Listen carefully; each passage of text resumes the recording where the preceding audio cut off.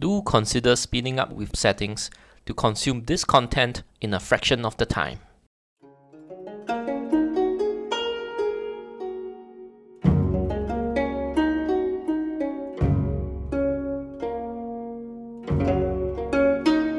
Newbie Dice Podcast. And welcome to another episode of Newbie Dice Podcast. And today we're going to have an up close and personal chat with Adam Ballard, fresh off of hosting the Masters.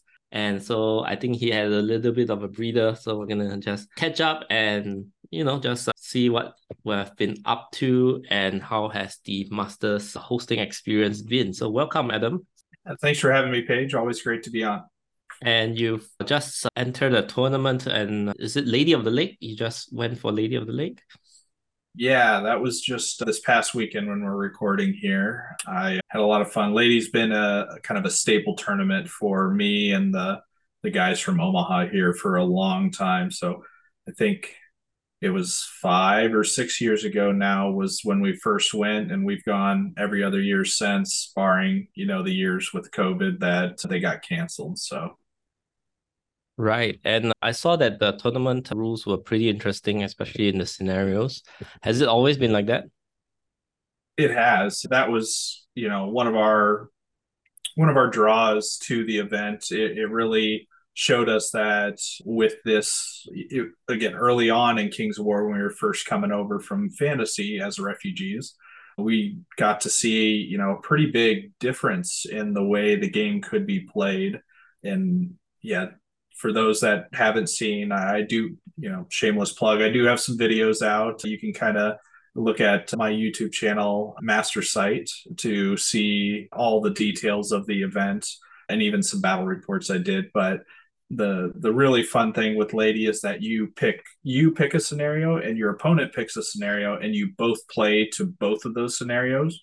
And so you're trying to win 2 scenarios at once. And then there's certain points that you accumulate through both of them. So it really freshens up the game now that we've been playing Kings and these certain scenarios for so long. But even if you're not, a veteran to the game, it really adds a different thought process, different tactics to the game, which I always love interesting tweaks and additions to that when I go to different tournaments. Right. So yeah, not the shameless plug at all. I've been watching your battle reports on Master Site, so do check that out. You have pumped out all 5 battle reports in 5 consecutive days, I think. Up to game number 4. I haven't finished watching game number 5. But yeah, do enjoy your You're on a good one. You're on a good one. Game number 4 was against Sean Troy. He's a great player. So yeah, I do enjoy your battle reports as well. I like all the the tactical insights within the game. What made you make this decision, and that why do you charge, why do you hold back? And those are the things that I like to watch from a battle report and learn from them, which was the main goal of my battle reports as well. Yeah, but do you think that such tournaments with unique scenario rules makes it more interesting for the seasoned player, but a little bit harder for a newer player to play the game, because they are still at the stage that they are figuring out their armies, and now they have to figure out this new set of scenarios, and they have to figure out 2 scenarios. Is it a little bit more of a mental load for newer players?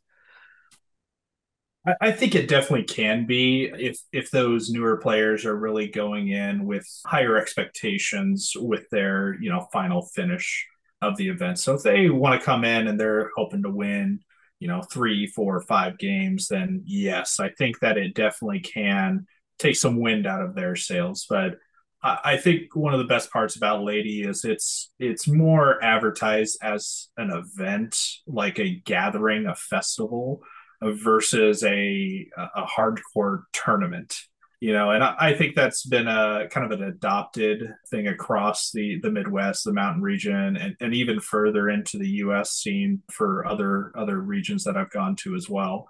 That these events, you usually do play against competitive players and you're playing a very competitive game, but the game isn't the end all be all or the main reason why people are there. It's really about building the community. So I think Lady does, can be a little bit daunting in the scenario side of things, but I will say they take what like scenarios from the book, and just mildly adapt them so that it's not overwhelming in that aspect.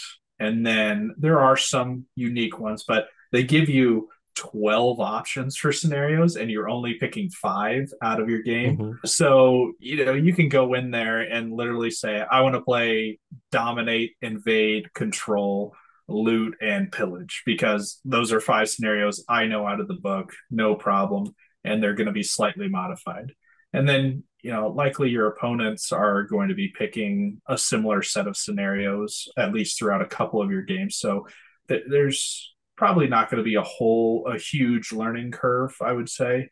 I think the biggest learning curve is just trying to learn to play two scenarios at once versus actually understanding what those scenarios are. Mm-hmm. I do think having two scenarios is interesting, or even I think you call it asynchronous scenario, sort of like if I have my own objective and you have your own objective, I think that can be interesting too. You trying to score yours while you're trying to deny the opponent of theirs, even if you can't score on their objectives, can be quite interesting. All right. So what are you planning next? What's next on the docket for you? And or even hobby wise, are you building a new army or anything like that? Now, right now, I'm kind of in a stalling pattern, I guess I would say, where I'm, trying to, think of different lists and different armies to play just to really cover different tactics when it comes to, the battle reports that I do. So that's why I picked up Kingdoms of Men for Lady of the Lake. And I'm actually taking them as well to the next event, which is this next weekend coming up here, Bison Brawl out of Oklahoma City, Oklahoma. Mm-hmm. And then I'm not sure what I'm going to do after that for events. I haven't decided 100% yet, but I figure, at least two events worth. So that's 10 total games or battle reports should give me and hopefully viewers a good enough or enough data, enough information, content to really dissect, how good the army is, how good certain units are, what they like, what they don't like. And then, I hope that I think Kingsman is a severely underplayed army. And after having played it in this past tournament, I actually do think it is quite a good list, or can be quite a good list. I liked some things I played, I didn't like others, but I'm just mildly tweaking it slightly because there's a point difference. So I was playing 2300 at Lady. I have to play 2250 at Bison Brawl. So I'm going to adjust the list slightly because of that, but really try and keep the core the same in order to get a good sample size. But as far as this, what I have coming up here is really a lot of events right now. So I have the two that I mentioned here. And then in September, I have a 1 day in Minneapolis, which is going to be very difficult 1 day. Over half the field, I think we're looking at like 24 plus players there. It's at Jason Burr's house, who was on the Minnesota Masters team. And then we over half the players there are Masters players. So it's a very competitive room, but in general, we all try to take lists or armies that we normally wouldn't take, because Jason's 1 day doesn't require a painting for the event. So probably going to pull something completely new out for that event, that 1 day. But then the next week following that event is my biggest event of the year that I'm going to, which is Crossroads GT in New York. So I'm actually flying out to the event, and I'm borrowing Corey Reynolds' Elf Army that he's been so kind to loan me, so I don't have to fly with an army. And for those that don't know, Crossroads is a 4-man team tournament where all four of your teammates play an individual game, but then you combine all four scores against all four of your opponent's scores who are on a different team, and whoever got higher points as a team wins the matchup. So it first time I've been there, I've heard great things. I've hung out with a lot of the Northeast guys, Mid Atlantic guys that make it there every year, and I'm looking forward to that one. So you're Then, playing in a team of four, and who are you yes, teaming up with? good question. So my team is going to be Shannon Shoemaker from Chicago. Yes, he's not retired. He Mhm. does live, so pulling him back into the game. And then I have Eric Trowbridge from Ohio.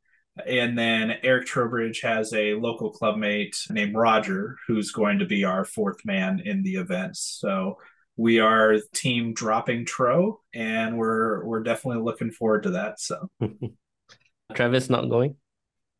no, that was the first thing I asked. I asked Travis, I asked Billy. I was like, "Hey guys, I'm committing to this." Like this was in like March, I think, earlier this year. So Uh-huh. 6 months in advance, I said, "Hey guys, this is on my calendar. I'm making it this year. I need a team. You guys should come with me." And both of them are like, "Nah, man, I can't. Nah, nah, nah." And then so I end up, you know, finding this team, not actually looking for it necessarily, but just in my talks with other people mentioning that I'm going. Eric was like, "Yeah, let's team up. I'll go with you." And then, Shannon was the third man that he's like, "Well, I'm actually free that weekend. I haven't been to an event in a while. I'll play." So, and then for our fourth, Eric talked his buddy into it. So, and after this team's already set and good to go, Travis is like, "Man, I really wish I was going with you guys." I'm like, "Nah, what are you talking about?" I'm like, this could have been great. I would have loved to have the Omaha boys just roll in and show them what we're all about. But Yeah. no, it's going to be fun. I'm looking forward to it. Speaking of which, I did hear that one of the tournaments painting is not a requirement, which is a topic that I'd like to get into because you don't like to paint, right? You assemble your armies, do you? Travis is actually he loves assembling models, Mm-hmm. and I'm indifferent. So it's not that I can't, but when Travis enjoys doing it, I just say, "Okay, cool, you can do it, sure." Because most of so the way it works is Travis, Billy, and I, anything we take home from like events and stuff, it usually all ends up at Travis's house. Even if like I won a giant or whatever, I'm just like, well, here, add it to the stash. And so we all just like pool our models in general. And then if any of us have an idea for an army, we just go into Travis's basement. We're like, oh, look, we got all of these things we can use. So, Right.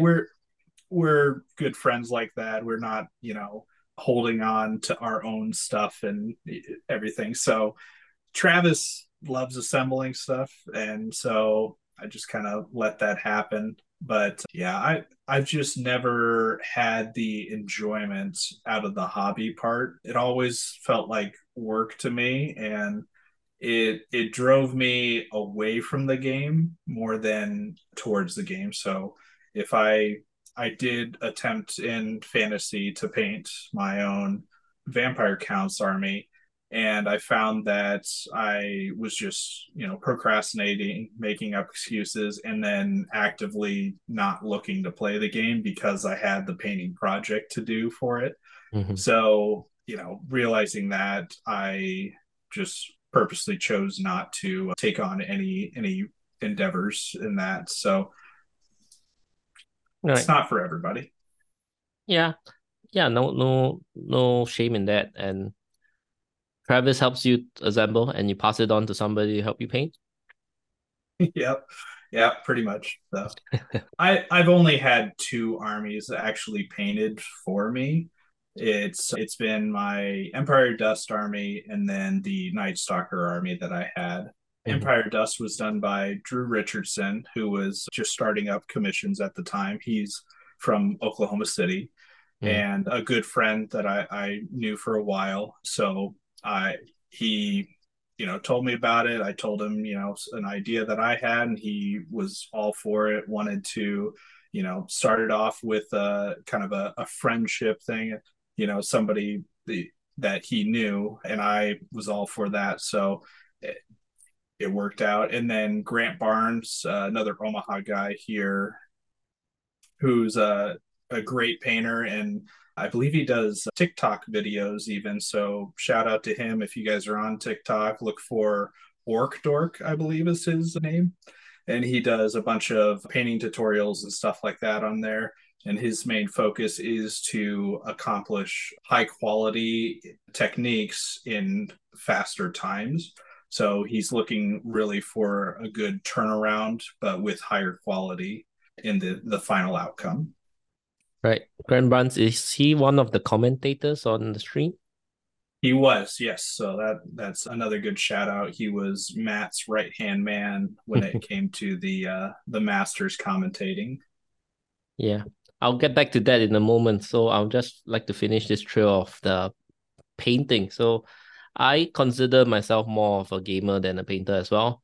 It wasn't until Kings of War that I had my first fully painted army. I played 8th edition for a year, fantasy, and then War Mahorts for 3 years before going to Kings of War. And in War Mahorts, I have a few units painted, but then the meta is always shifting. That you're always fielding different units. That sort of prevented me from painting most of my stuff, other than the Warcasters and a few staple units that I got painted. And it wasn't until Kings of War that I got my first fully painted army. And even then, it was Redkin. So even then, I think I commissioned some of the slave rats to be painted. I based it, right? I put it in theme, but then I was like, I'm not gonna paint this 40 rats. I'm gonna pass it off to somebody to paint the rats. But even then, after getting commission painted, I do feel like an element of this unit is not mine. Yeah. So so even though I like to play more than I like to paint, I still end up painting my own units, no matter how long it took. Of course, there are moments where I feel very inspired and I paint, churn out quite a lot, and there are moments that, totally uninspired and I don't churn out much at all. And to come around to this, which is if you don't enjoy the hobby aspects of the game, so that's a significant portion of this hobby in general, right? So what draws you to tabletop gaming if you don't like the hobby aspects? Like, would you have rather played video games where you don't have to do all that painting? Tell me a little bit more about that. I mean, I still play some video games, but I think the biggest draw for me, and I don't think I realized this early on, but maybe it wasn't there early on, but right now the biggest draw for me is really the players, the people. I've I've gone to events or one days or a tournament, like maybe I couldn't make it there until like lunchtime on Saturday. I've gone to events without even playing at the event just to hang out with the people that are there. So, and a lot of the guys that I end up spending a lot of time with have said this too, that if we all just got together and didn't even play any games and just hung out for a weekend, we would probably enjoy ourselves and have, the same number of people show up, have a great time as well. So I think the community is the real reason why I'm still invested as heavily as I am in this game. But outside of that, I definitely started out as a tactical player. I looked at it, very similar to any other type of competitive game. Of there's something here that hasn't been explored. There's some strategy that hasn't been exploited or used yet, and I want to find out what that is, and I want to be the one to really, drive that newfound way to play. So that's always what keeps me going when it comes to list building and finding a new army or new game style or way to play. But what keeps me actually invested in the game is the players for sure.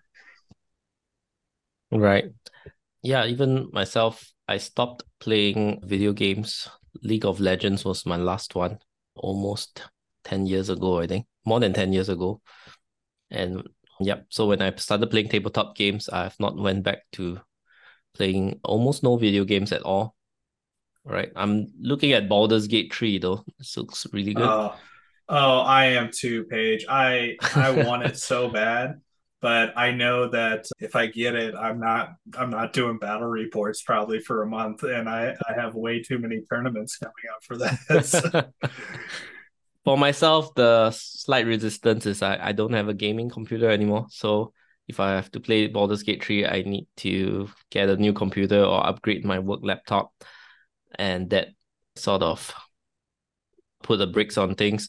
And I think my brother-in-law said, it's okay if you don't get it at launch, Further down the road, they will release a collector's edition where it's all bundled with all the expansions and it's at a lower price. So when you feel like there'll always be a good deal. So right, I'm not in a hurry, so no need to worry about that. What other video games have you been playing of recent years?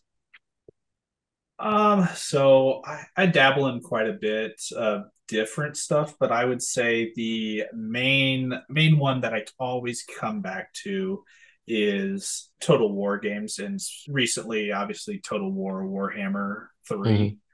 But even before Warhammer was in Total War, when Travis and I were in like middle school and throughout high school, we played Total War, the medieval Total War and medieval Total War 2. That was like our weekend. That was, every other night after school, we would just end up, at each other's place, and we would play. It wasn't a multiplayer game, but we would both just sit down and play it, and managing your cities and moving your armies. And then Travis was more of the micromanager of, once we got into a battle, he really enjoyed the moving of the units and the real-time strategy of that. So I it's been my love, and in a lot of ways I think it's a big reason why we both play Kings of War now, because there's a lot of similarities in the aesthetics and the what we really like about the game. So, Right. but a couple other games that I've dabbled in and play, I like card games, so I've played Magic, I've played Hearthstone. I Mm, also enjoy chess. I've come back to chess occasionally, and I'm not necessarily a great player. I find that it's one that I feel like if I did spend a lot of time on, I could be a lot better. But I also know that there's always going to be somebody better, and that right. part of that is a little difficult to really get motivated on. So, but then I do love our MMORPG games. So Baldur's Gate is definitely one that I will be getting. And then Oh, I was that's not always an MMO, right? That's just a classic RPG. no, it's a classic RPG, but I do like the multiplayer aspect where you can play, with 2 to 4 players together. Right. I've not Um, no, I do not know that. yes, yeah, it's awesome. But I guess the MMORPG that I was thinking of is I did play Guild Wars and Guild Wars 2 as well throughout my youth. And even up to currently, as current as a couple months ago, I was playing occasionally. So, Right. I've never got into MMOs because I always detest having to research when I have to play. It's like I'd rather be playing than reading articles on how to optimize my build. So that was always a problem for me. But ironically, in Kings or in tabletop games, you can't play all the time. So you actually do a lot of research instead of playing. right. Yeah, so for me, recently I've been playing Armada, Kings of War Armada, and we're trying to get a local group going. There was a lot of interest at first, and then it's waning. So trying to get that going. I am writing an article for Dash 28. They've asked me to write a second article. So the new one is called Shooting Armies, a Necessary Evil. So keep a lookout for that one coming out soon. And yeah, I'm churning out more podcast content, trying out a new software I'm using. So hopefully that would allow me to churn out more podcast content. And in terms of gaming, I've been playing a bit of Shatterpoint, Star Wars Shatterpoint. That did look good to me. I big Star Wars fan, love the aesthetic of it. Yeah, it's the Clone Wars animation aesthetic, so a little bit cartoony with the stretched proportions and all that. I don't think it was a I don't think it is a super good game, ironically. It's created by the new Atomic Mass games, right? I mean, the people behind it are the ex Warmer Hordes developers and team. So, like, this Shatterpoint was their baby because when they hopped over to Atomic Mass games, Star Wars Legion was already in existence. So they were improving on an existing product, whereas Shatterpoint, I think, from what I heard, it's built from the ground up by the team itself. So for something that's supposedly very high caliber from a high caliber team, I thought it was okay. It's not an awesome must play game to me. Just so happened that the store manager that was very into Shatterpoint keep asking me to play. And I was like, sure, I'll oblige. And yeah, I get to I the nature of my family and my work, I get to play more on weekday afternoons, which is a bit of a off time for most people. So when store managers get to play with me, it's always good because I get to play. So I realized I was pretty good at it. I think I've never lost to him once because and he's quite a min max player himself. So for me to not lose, I was like, oh, that's quite an achievement. So I think I'm pretty good at this game. So yeah, so with that, I was playing with him and the stores collection at first. Then I decided to buy in a few expansion packs. So my agreement with him was like, okay, I'll let's pool our collections. You buy all the evil stuff, I buy all the good guys, and then we'll share the collection. Yep. So it sounds like the good guys are just broken in that game, huh, Paige? That's interesting. That's an interesting theory because at first I played from the core set, I played Ahsoka and Darth Maul. You can actually pair up all the good guys and bad guys, so there's no restriction. You Oh. just form two squads. You just form two squads that each squad has a leader, a secondary, and a support, which are often two guys, two troopers, right? So yeah, so I chose Ahsoka and Darth Maul, and then I took Mandalorian. So they're the good Mandalorians and the evil Mandalorians. I'm not that into the lore, but they're the super commandos with Gar Saxon and the Clan Kreese Mandalorians with Bo Katan. And the reason why you won't want to mix the squads as often is because they have synergies that might or might not work with people from the other side. So the Mandalorians all have great synergies together. So in my first two games, I played that, and the Mandalorian synergies just carried me to victory. And then I started playing the good guys. It was much harder because I felt that the clones were pretty bad. The clones as the trooper clones are pretty crappy, but Obi-Wan makes them very good. Not very good. So I was like, wow, Obi-Wan makes clones great. So when I used Obi-Wan, I realized clones were crap. Obi-Wan's made them decent. So I was like, okay. Yeah. So yeah, very lucky to pull out victories. But yeah, and another thing I've been working on is actually working on my own skirmish sort of fantasy game. I've designed my own game. I think it will be a cross between. I think it's most similarly resembles Dreadball. It's actually like an arena beat 'em up game, but I added a ball element. So so that's something that is quite heavily into development. I've actually got a sort of an open beta test version of it, but of course people will need to print out their own cards and stuff and tokens. But if anyone is interested to help me play test the game, to hit me up. And yeah, I can send you all the stuff to try it. Try the game out. I'm pretty proud of it. My design philosophy between or in regards to designing this game is that firstly, the core number one thing requirement I have is that the game must be able to finish comfortably within an hour. So that's an important hallmark for a skirmish game to me because you roll up on a Wednesday night, you probably have about 2 hours to play a game, right? Two and a half. So if you play a game that takes more than an hour and a half, you get to only play one game in an evening. And sometimes you lose the game. You lose the game because of a silly mistake, and then you gotta stew in that defeat for another week until you roll out the next Wednesday. So sometimes to be able to play two games is great because you make a silly mistake in game one, re-rack, play a second game. Even if you lose, at least you don't feel that bad that I lost one game because of a silly mistake. So that's one thing that I really wanted to do in a skirmish game. Yep. Second game is that the setup is quick, the game is fast but tactical. So stuff like that. And so I was really proud of the game that I have designed. It's in the later stage of development. Very playable right now. Yep.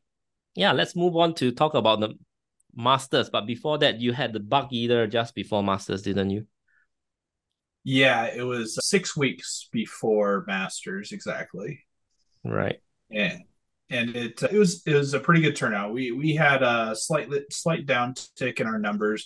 So in the past 2 years, we've been, mid to low 40s for head count. Mm-hmm. But this year we were at, what was it, 36, I want to say. So mid 30s. So Right. with which we were expecting, a lot of people are kind of on the cusp of their travel range when it comes to Omaha. So we got, a lot of South players from Texas, a lot of and then Rob Fanuff and a lot of the Tennessee guys, all those guys being between like 9 to 12 hours away for a driving. When a lot of those guys were just saying, "Hey, we'll see you in 6 weeks."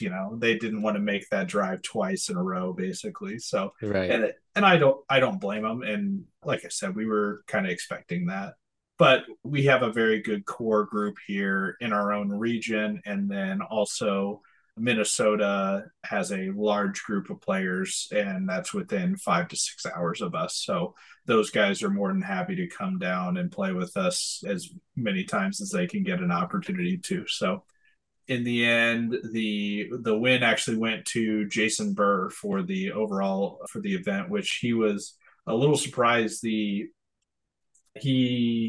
didn't win all his games, and there was somebody that did win all their games, or at least had 4 wins and a draw. But Jason has great paint, and then it was his sports score that really shot him up there as well. So he emulated the all-around player, and did well enough for battle, did great on paint, and then excellent on sports. So big congratulations to him for pulling out the win. Right. First question, probably because it's not obvious to me from for non-US. Why is it called Bug Eater? That's actually a very good question, and I'll be honest, not a lot of people outside Nebraska will know the answer to this. Mm-hmm. So Nebraska is a fairly low populated state in general, so we don't have any professional sports teams here.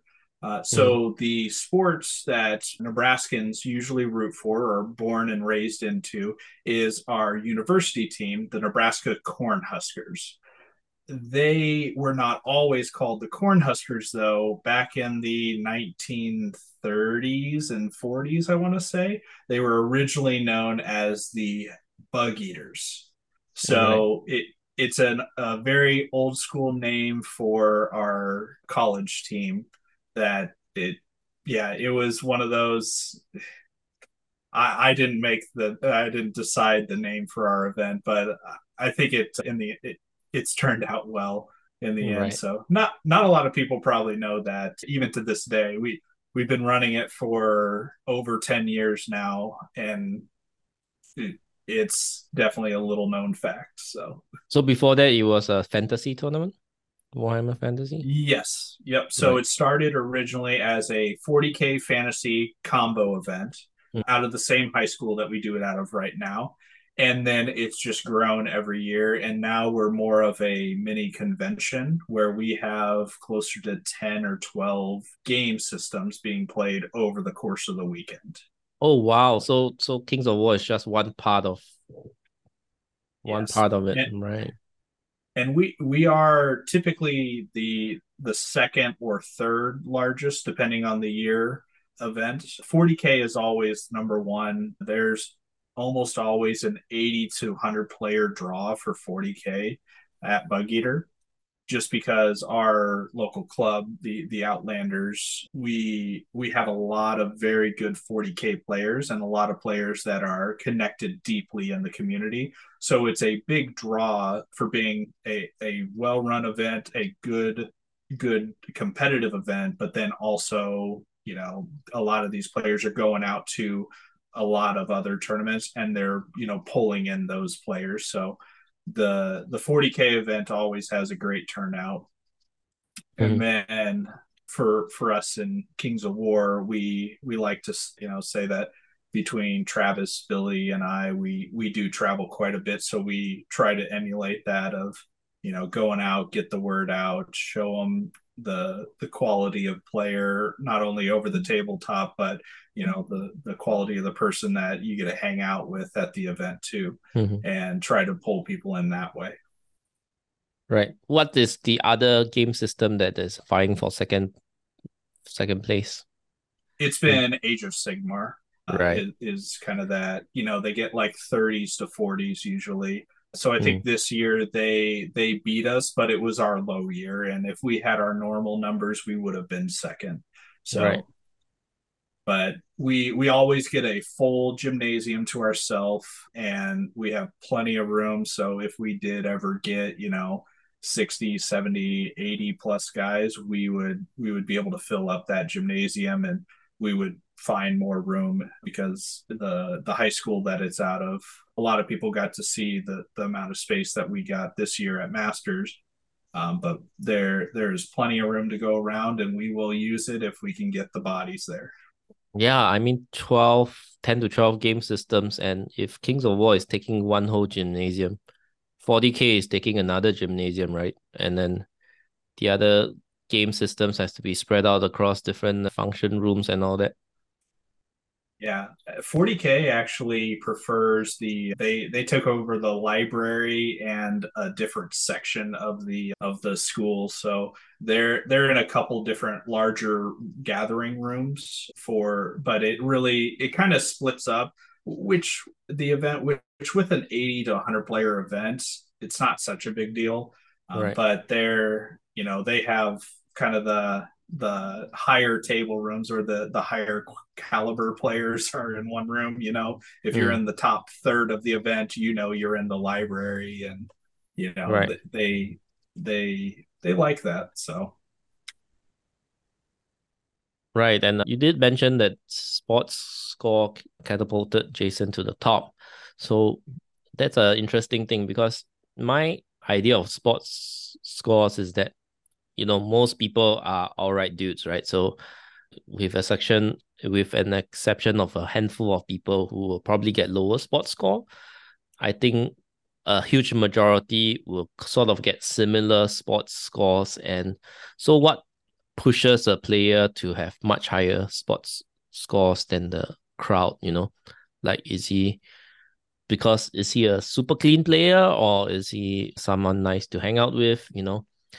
Because in terms of sportsmanship, I do think that, as long as you are very clean, you are very courteous to your opponent, that should be enough to get you the top sports score. What are your thoughts on that? yeah, I think that sports scores, and to clarify what we did at Bug Eater, is Mm-hmm. you have kind of your general checklists. Were they on time? Did they have the materials? Did they give you a list? We expect all those check boxes to be made. But then there's a question, or you vote for your favorite opponent at the end Right. of the event. And I always think of sports scores as, it's not easy to define what sportsmanship is, and Mm-hmm. it should truly be the player's choice of just pretty much flat out, who would you like to, like, of the players you played, who was your favorite, who would you like to play against again, is the way I personally look at it. Mm-hmm. And a lot of factors go into that, and a lot of them are different for different players. For me personally, clean, tactical, and intentional gameplay is really the key. And then on top of that, I usually favor opponents where it was a closer game. Right. So if it was a game where they blew me out of the water or vice versa, usually those are kind of scrapped in my book for my personal vote. But some people don't look at it that way and they look for other things. And then, for me, the kind of the tiebreakers are the off the table, socially. So I hang out a lot with Jason, and he's just a fun guy, a great guy. So if it was, I could see Jason getting a lot of these because he does check a lot of those boxes for me. And then if it was a tie, like there's very few people that I would say I would want to hang out with out off the table over Jason. Right. So I, for me, the way I look at it and what I see out of Jason, it makes sense to me why he got good sports Right. votes or multiple people voting for him. Which, off the top of my head, of his 5 games, I think he had 4 of his 5 opponents saying, I would want to play this. He was my favorite game. So, when 4 out of your 5 guys are saying that, and also when you're beating the majority of those guys too, I think it's pretty impressive to get a sports score, especially if you've beaten somebody by quite a bit. And he's Right. playing elves, and people typically have a stigma against elf players and elves in general. So I Right. think that a lot of those biases, natural biases, kind of come into, and when you see somebody get those votes, even despite that, it really kind of shows that they were deserving of those votes, in my Right. opinion. Great. So the bug eater tournament run in the high school, and the high school students volunteers at the events, right, to do the logistics and all. Yes. So it's a fundraiser for the drama and debate clubs in the high school. So part of that is getting those drama and debate club members involved in the setup, the tear down, and the logistics of the event. So there's somebody managing them or telling them where they're needed, what they need to do.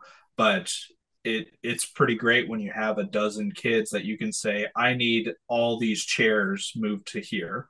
Right. And child labor as it might be, but it's for a good cause. So Yeah. I must imagine it raises a significant sum of money for the clubs. it definitely does. So something that I wasn't able to provide for masters, that I'll provide over the podcast here for the first time. Every year for Bug Eater, we say, how much we raised for those clubs. And off the top of my head, I think this year it was close to about $4,000, $4,500, something like that, Right. going to the clubs for the school. For masters or for For bug eaters. That's for Bug Eater. Right. And every year, that's pretty common. Every year we've slightly increased as we've grown. And, we kind of stalled out with COVID and lesser numbers in general, but we're picking right back up. I think this year was the biggest 40K year since COVID. So, and then for masters, though, we raise $2,400 just for our Kings of War guys alone. So Mm. we had 108 players, and between the which food was included in that ticket price, so we were able to really, after all of our expenses for the food and everything else that we had to do, we were able to get $2,400 for the debate and drama club. Right. That's very impressive. So they did volunteer or help to run the event at masters as well. Yes, they did. So they were moving tables, moving chairs, helping serve the lunches, anything that we kind of needed as far as, those mundane tasks, they were able to be utilized. What's the final turnout for masters and best of the rest combined? Combined, we had 108 players, so 64 for masters, 44 for best of the rest. So currently the largest Kings of War event in the world. That's right. Until Clash of Kings UK, from what I hear. But I know from firsthand experience with Masters, there's always that attrition right at the very end, the couple weeks leading up to it. I always estimate or plan for about 5 to 10% attrition rate. Right. And that's about what we hit for Masters. At one point, we were over 120 signed up Mm. for Masters. And I think the week leading into Masters, we actually lost, I think it was 8 players in total. Right. So some travel issues too. The day before the event, we lost 2 Masters players to travel. So we had to backfill with Best of the Rest. I believe there were 2 players from Best of the Rest that were sick leading up to that week. So they weren't Right. able to come. So, unfortunate, unforeseeable things, but they definitely happen. Right. So if you were to summarize, what do you think of how Masters went? Just a quick few lines about it. So I think, I'm going to start with the opportunities for us first. I think that biggest opportunity was definitely the scoring system not working as we were hoping, which led to delays. And I think that I, I would like to say I wish we could test it more and whatnot, but I felt very confident going into the event with the tests that we had run that we were ready for it. But some unfortunate things happened with that, leading to delays that just frankly don't look good for us and for our region as a whole. Not what we want out of the event at all. But I believe that we did overcome those well by guaranteeing the results that we got were results in the end, like Mhm. making sure that we had accurate data and information. Outside of the logistics of the event, I think that we provided what we wanted, which was a different experience for Masters, but to a high quality still. So what I mean by that is typically every other Masters leading up to this has been in a hotel venue Mhm. that you don't have to leave the site. And I think one thing that's really been going around and talked about extensively with the Masters Council as a whole is the expectations of that going forward. It might not be possible. The cost of the events to run at a hotel venue post COVID is just astronomical. It is unrealistic to expect to pay what we're paying for an event and to get everything that we've gotten in the past. So Mhm. as those costs go up, we need to either adjust or we need to also raise the costs to provide those services. So we provided a separate hotel and a separate venue and a separate gaming venue in order to save on costs, but we wanted to guarantee the ability to congregate. One of the biggest things about Masters is meeting new people, getting to hang out with them, getting to experience what it's like at these other regions. So the biggest success I think for our event was the hospitality room that we had at the hotel, where we rented out an entire business room that typically 50, 60 plus people can be in, and we just stocked a bunch of coolers full of beer and liquor and said, hey guys, this is complimentary. Come in here, drink, have fun, play games, word games, and just hang out and talk to each other.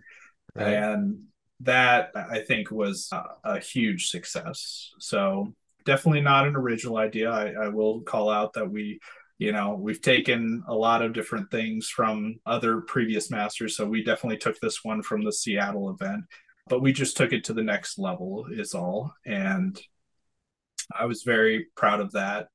And then a couple other logistical things that I think we really nailed was providing shuttles for out of town players so they didn't have to get an Uber from the Airport. airport to the hotel. And then also utilizing that same kind of community for car rides to get from the hotel to the venue that we're playing at, since we obviously aren't in that spot. So making sure people had rides was a big thing on our list, and I think we nailed that as well. How do you coordinate that? Do you have just a group chat for all the players? So a lot of that was just me personally. So I had actually Tim was a big help with this part, but I had Tim just create a Google form, so a survey where people filled out their information as far as what airlines they were on, when they're flying in, when they're departing, things like that. So I actually got all the data, and then I just organized it and grouped people. So there's three people coming in within an hour of each other. I'm going to put them in a group, and then I'm going to ask local players, hey, I have a group of three people that need to be picked up at this time. Anybody available? If they're Right. available, I just connect them all together and let them all talk. And then I go to the next group and just keep doing that down the list. So in the end, it worked out. It worked out very well. Everybody got a ride. Everybody got to and from the airport. So, if they didn't, they've been in Omaha for several weeks, and I haven't heard anything. So, All right. Yeah, next thing I'll talk about is oh, like, do you have the FOMO of not being able to play this year? no, I think I actually think I took the harder route of not playing and running the event. And I know that Travis and I talked quite extensively together because Travis, as many people know, is a player that is very well qualified and could easily be a U.S. master, Mm-hmm. but isn't. And I felt like when I told Travis initially, and we decided we were going to be putting in a bid and running masters, I was telling him that he should be the one to play between the two of us. Like I told him, hey, I'm good with running it. I want you to play. I want you to get in there and do us proud. And he's saying the same thing right back to me, where he's like, no man, I'm good. You won last year, you need to give people a chance to beat you this year. He so we both definitely looked at it more from a perspective of the event. Running the event to the highest quality possible was more important for both of us versus playing in the event and trying to compete in that way. There's only one out of every 8 years potentially will have the opportunity to run the event, so we can play in 7 out of those 8 years instead. Right. The next thing is about the terrain. Now, you might have heard this. There are a few people who commented that the terrain pieces were small. So you've been a well-traveled player. What do you think of those comments? I mean, I could definitely see that perspective. I don't think that's an invalid point of view at all.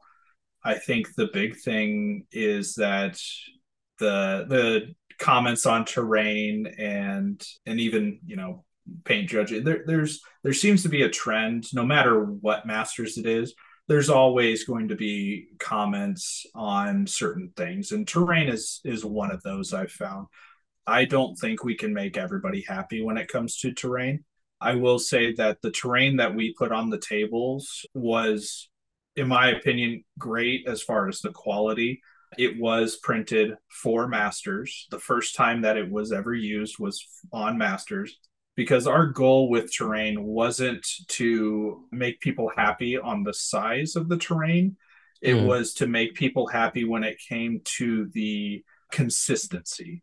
So, what I mean by that is a complaint that I felt we were able to address in our masters from that has happened in previous masters was people saying that if I was playing on this table, I would have won my game because the terrain was different on that table. mm. So something that was done was map packs where every table had the same terrain in the same place across all the tables.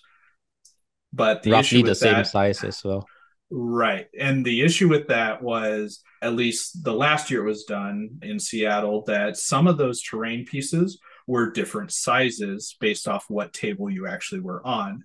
So even though they were supposed to be the same place and the same terrain, the size of the terrain varied, making it to where it actually isn't the same board that you're playing on this table compared to the table next to you. So our key focus was to fix both of those things to where Mm. the terrain was uniform, sizes were the same across all 32 tables. So every player would have played on the exact table, whether they were playing on table 1 or table 32. And I guarantee the terrain was the exact same size down to a millimeter, because that's what Tim Malonis told me was the error rate was a millimeter of size difference on the base of the terrain. Wow. So I guess it's not that I don't think those complaints are, unjustified. I think that our focus just was not on making people happy when it came to the size of the terrain. Our focus was on making sure that it was the most Consistent. even, yeah, most consistent terrain when it came to a Masters game. Right. But to you, the terrain pieces were normal sized. They're not considered Yes. small to you, right? Yeah, that's probably the other point I missed in my long rant. And sorry if I keep rambling on here, Yeah, Paige. Cut me it's off fine. anytime. But yes, the terrain sizes were very consistent with the mountain region as a whole. So I find that the mountain region and a majority of the Midwest region, the Minnesota side of things that we get to frequently, has terrain sizes that are very similar to what we had at Masters. Right. So, but I will say when I go down to the South, so Texas tournaments, I do see a difference. And when I went to Lady of the Lake, even in Duluth, Minnesota, the sizes of the terrain there are enormous in comparison. But I do know, Lady being so fresh in my mind, I do know Lady of the Lake, the number of pieces are significantly lowered, though. Mm. So when we're used to playing with like 10 to 12 pieces here, it's more like 8 pieces of terrain there. It's just all 8 of those pieces are Big. flated. Right. Do you come up with your own maps or do you use Epic Dwarf or For masters, we did a little bit of both. So it was based off Epic Dwarf and then adjusted or changed just right? because Epic Dwarfs are so commonly used. We didn't want people to look at this and be like, oh, I've played on this terrain 5, 10, 20 different times. I know this one like the back of my hand. We adjusted it slightly. A Mm-hmm. couple things maybe even a little controversial where on one of the maps a hill was in the deployment zone by 3 inches, which some regions and some people say that there should be no hills in deployment zones ever at any point in time. But to kind of counteract that, it was the invade scenario, I think. So if you're going to sit on a hill that was in your deployment zone, you're not playing towards the scenario then anyway. So some of those things were very consciously thought out in the process of the maps. Right. And for masters, is it always just plain vanilla scenarios out of the book? Yes. Yeah. Masters has always done book scenarios. The only changes with Masters has been the scoring system. I would say blackjack is almost the norm, which is what we played this year. But we did vote. So every year we vote for these things, and it changes based off of public opinion, which is, a democracy of regions get polled and asked. It goes up to the regional chair, and then the regional chair votes. And of the 8 votes from the regional chairs, that's what's decided on based off majority votes. So Right. yeah. So, but we feel the scenarios out of the book are most common and the most fair, I would say. Right. The terrain pieces were 3D printed, FDM printed, or resin, Yes. right? FDM. Yep. So with such a big tournament and so many new pieces of terrain printed, what do you do with them after the tournament? Because you won't expect to be hosting such a big tournament in the foreseeable future, right? Yeah, we're actually recycling some of our older terrain from Bug Eater Mm, in order to utilize a lot of these pieces because the quality of the terrain was just a huge jump. Fresh paint on it, fresh designs, and every another thing. Big shout out to Tim Lonis for this, but every table of terrain at Masters was different. So it wasn't 32 tables of the exact same building on every table.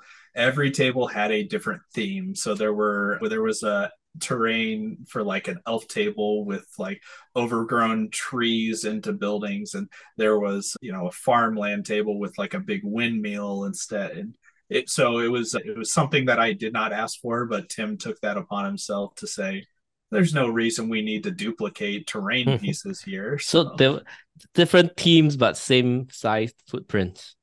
exactly, That's yes. impressive. That's impressive, man. Yeah. So we got, 32 tables worth of fresh terrain, and there was still good quality terrain, but I think Russ Barnes here in town, that's Grant Barnes's dad. He's the terrain man when it comes to Omaha, and he says I think it was like 40 tables to 45 tables of terrain that he's keeping in storage and ready to go for tournaments. Mm, And then some of the stuff he recycled out, we've moved into the game store. So we got better terrain now at the local game store for our weekly games. So right. and then we can kind of throw out some of the old, cardboard buildings that have been dropped a few too many times and have Yeah. seen their better days for sure. Yeah, I always thought, I mean, I've never run or seen such a big event before, but I think the logistics of it, right, in terms of the terrain, the physical tables, the game mats on top of the tables, like how are we gonna get so Mm-hmm. many and what do we do with them after the event is over? Yeah, I do think that I do have some ideas around it, but although I don't know how feasible that is, one of the ideas I thought was to have players bring their own game mats and terrain so that you can pool your terrain together and then they can bring it home afterwards, right? Because it's their own personal one. Yeah, and I think that's a great way to get an event started without, The committing to a large overhead when it comes to getting the mats for a tournament, getting the terrain, because it's not cheap to do that as a tournament organizer by any means. right. I will say that mats were something that we outsourced and brought in. We had quite a few mats, but I think we brought in 15 mats from other clubs, and then we also were able to borrow or bring over mats from other game systems for Bug Eater, having access to Age of Sigmar mats. So we included those into ours. So there's still a fantasy mat of the appropriate size, but Is AOS still 6x4 or is it going on the weird GW size? I don't know if AOS went to the new size, but the mats that they have currently, at least, are the Six six by by four, four right? still, the older ones. So, I mean, honestly, I just a little selfish here maybe, but I would love it if they did. Then we could just take over all the AOS mats here locally. Oh, we That don't need these mats anymore. I'll yeah, you just don't need them, just hand them right over, no big deal. So right. Yeah, that was one of the ideas I had was to have the community bring the terrains and mats. And I guess one of the things people might be afraid of is if their precious terrain pieces get damaged at the tournament, that will be something that's hard to account for. Or so another thing that I have in mind is to do an auction or something to sell off the pieces of terrain at the end of the tournament. Even those that you made, if you had a lot of extra, you could always sell some of them away, charity, donate it to, go into the fundraiser or something like that.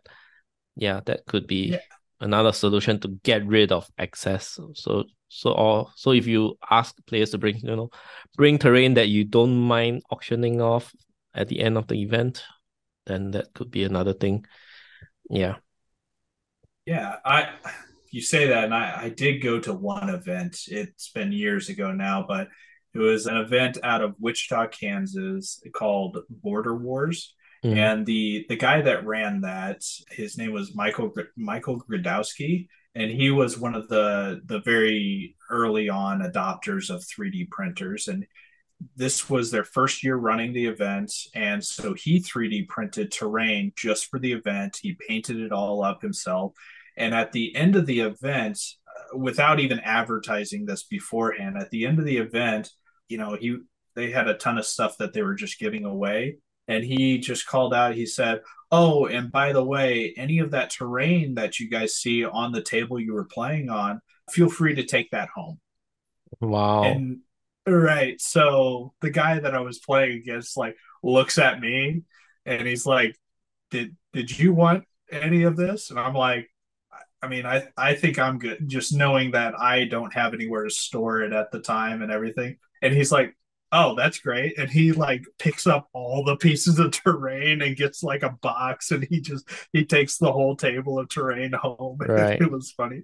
So I have seen that be done, but it's a cool idea. Maybe you could, include that in like the ticket price entry, so you have as a tournament organizer would have some more overhead, some more money up front. Then you don't necessarily have to auction it off, but you just have that as part of your selling point for the event, that the terrain is going to be available for people to take home at the end, and Right. you just get paid up front for that then. Yeah. So just some element to give the terrain away, whether it's to give or to auction or to sell it off. Yeah, I could imagine maybe even Rob would be very excited to create the terrain to bring to the event so that people would appreciate and take it home. Yeah, no, that's a good idea. I think you would get a lot of people in the community excited about something like that. So Yeah, you could even say, hey, you could design a table for us, including the team and the mat, the design of the mat that is being played on, player sourced. Yeah, with that terrain conversation out of the way, let's talk about the Masters results. Were you surprised by the top few tables, the top players, and the eventual winner itself, Luke? I mean, if anybody says they weren't surprised by Luke, I'm gonna probably call some bullshit on him, honestly. So I think Luke even said he was, he's surprised by it. So not because he couldn't do it necessarily, but just because of the way it happened. And in the field that he played against the odds that he was kind of against, it really was an underdog story, I think, from Mm, beginning to end. And he got the right matchups he needed. He played the right scenarios at the right times in those matchups. And a lot of times with masters, you need some of that stuff. You need a little bit of luck. But kind of, I've already told him this with some of the things he said as to reasonings, why he won masters and maybe he shouldn't have, is that I don't think there's ever going to be an accidental master. And what I mean by that is, I don't think somebody can go through and win that tournament without being deserved of those wins. So even though he might have had some fortunate breaks, some good luck in certain spots, he absolutely had to play his ass off in every single one of those games and play perfectly, because I know that he played six players that could have won the event if he mm, didn't play perfectly. And, from personal experience, I'll shout out his last opponent, Nathan Clevenger, who has been at the top table the past 2 years at Masters. So if he wins either one of those 2 years, he's a U.S. Master himself. And, you know, that's the quality of player you're playing against in every game at Masters, is somebody that could win this event. And I truly believe that. So, congratulations to Luke again. He played extremely well, and he showed everybody that you don't have to take, the broken list or the meta army, or even a meta game strategy, or shooting, like a shooting army, or a defense six army. He played a very well rounded Trident Realm army that has very unique tools in the list, and he played it to the highest capability. And that's what it takes is you need to play your list to the highest capability, and you need to get a little luck on the way. But if you can't do the first step, you're definitely not going to be at the podium at Masters. Right. And I know before Masters being the TO, you shouldn't have a pick of favorite, but who was now that Masters is over, who was your favorite to who do you think not your favorite, but who do you think had the highest chance to win it and Yeah, as of your thoughts before Masters happened? no, that's a good question because I was asked that leading up to Masters, and I kept that pretty close to the chest. So I was actually down between two players.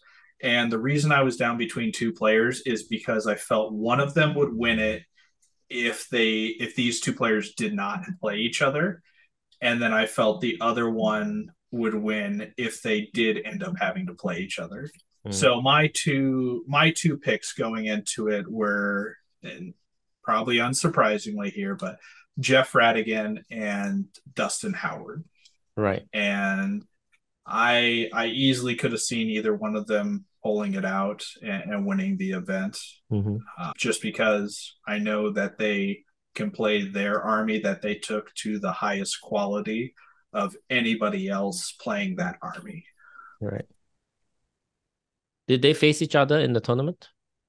They did not. They Right. both met an unfortunate end in a brick wall, and that brick wall was named Jeff Shulkin from Mm-hmm. Minnesota, who I will say was also in my top five pick with the Masters Fantasy Draft, which big thanks to Matt for putting that together. That was a lot of fun. So I definitely see why they both lost to Jeff, and he was playing an ogre army that was very finely tuned, and he's been playing that army for over a year. And actually, again, shameless plug, but if you want to watch a YouTube video, I was the only person that has beaten him with that army leading up to this event, or even after this event. He said in the past 30 games or something ridiculous. Mm-hmm. I played him round two at Depticon. Right. So he has a ridiculous record with that army and just plays it lights out. So I think the only reason I won is because I, did something that he wasn't expecting me to do, and I squeaked out this win on scenario, but I definitely did not win in attrition. Mm-hmm. So it was one of those try to take that minor win and just run with it. I wasn't sure if Jeff Shutkin with his ogre army, right? He faced off against Jeff Radigan's Scotch Wings list in a prior tournament and lost. Was that what happened? My memory's No, a bit fuzzy on that. no, the Jeffs haven't played each other previously, but I know that Dustin Howard and Jeff Radigan played against each other in the last round of Lone Wolf. And Jeff was playing the Scorchwings, but Dustin was playing a Shooting Rats list. Mhm. And Dustin ended up beating Jeff in that game, I believe, if memory serves me right. But Jeff has been performing too well in the prior games that catapult him to. Did he win first place? Uh, I can't remember. He did not. Right, Dustin Howard did win first place at that one. And then right, I think because of the loss, Jeff dropped just below for the best general. right, So another great Texas player, Jesse Garrett, won best general for that event. right. All right. So what do you think of this Scotch wing spam? I think it's a lot more fragile than people realize, actually. I do think that the real core and the key to winning with that list is the patience that Jeff plays it with and the understanding of the scenarios and the capability of his army when it comes to those scenarios. I do know, and I did get to see firsthand Jeff Radigan and Jeff Shulkin play off, and I know they were playing in the plunder scenario. And the only reason Radigan lost that is because he made a mistake in the understanding of his army and how it plays against Shulkin's army in that scenario. And Jeff and I, Radigan and I, have actually talked about this after the fact. But if he didn't make that mistake, I think that Radigan could have won that game, Mm. which I think changes the field for Masters by quite a bit. I do think that Luke, if it ended up being Luke playing against Radigan and the Scorchwing, I don't think that Luke would like that matchup very well. Depends on the scenario and everything, obviously, but in general, I don't think it's a favorable matchup. Yeah, with that, let's talk about Luke's list. You would think that Trident Realms naturally have a weakness against shooting, right? So he does, but I do think his list shores up that problem quite a bit in his unit choices, right? Yeah, absolutely. It's not going to just, face a shooting army and be like, well, that's game. You know, Right. he he Yeah, plays probably because the best build of Trident Realms to face against shooting. because there's Placoderms, which are defense 6 against shooting, two hordes of Gigas, which are defense 6 from the front and defense 5 even not from the front. Knuckles have stealthy. Coral Giant is defense 5.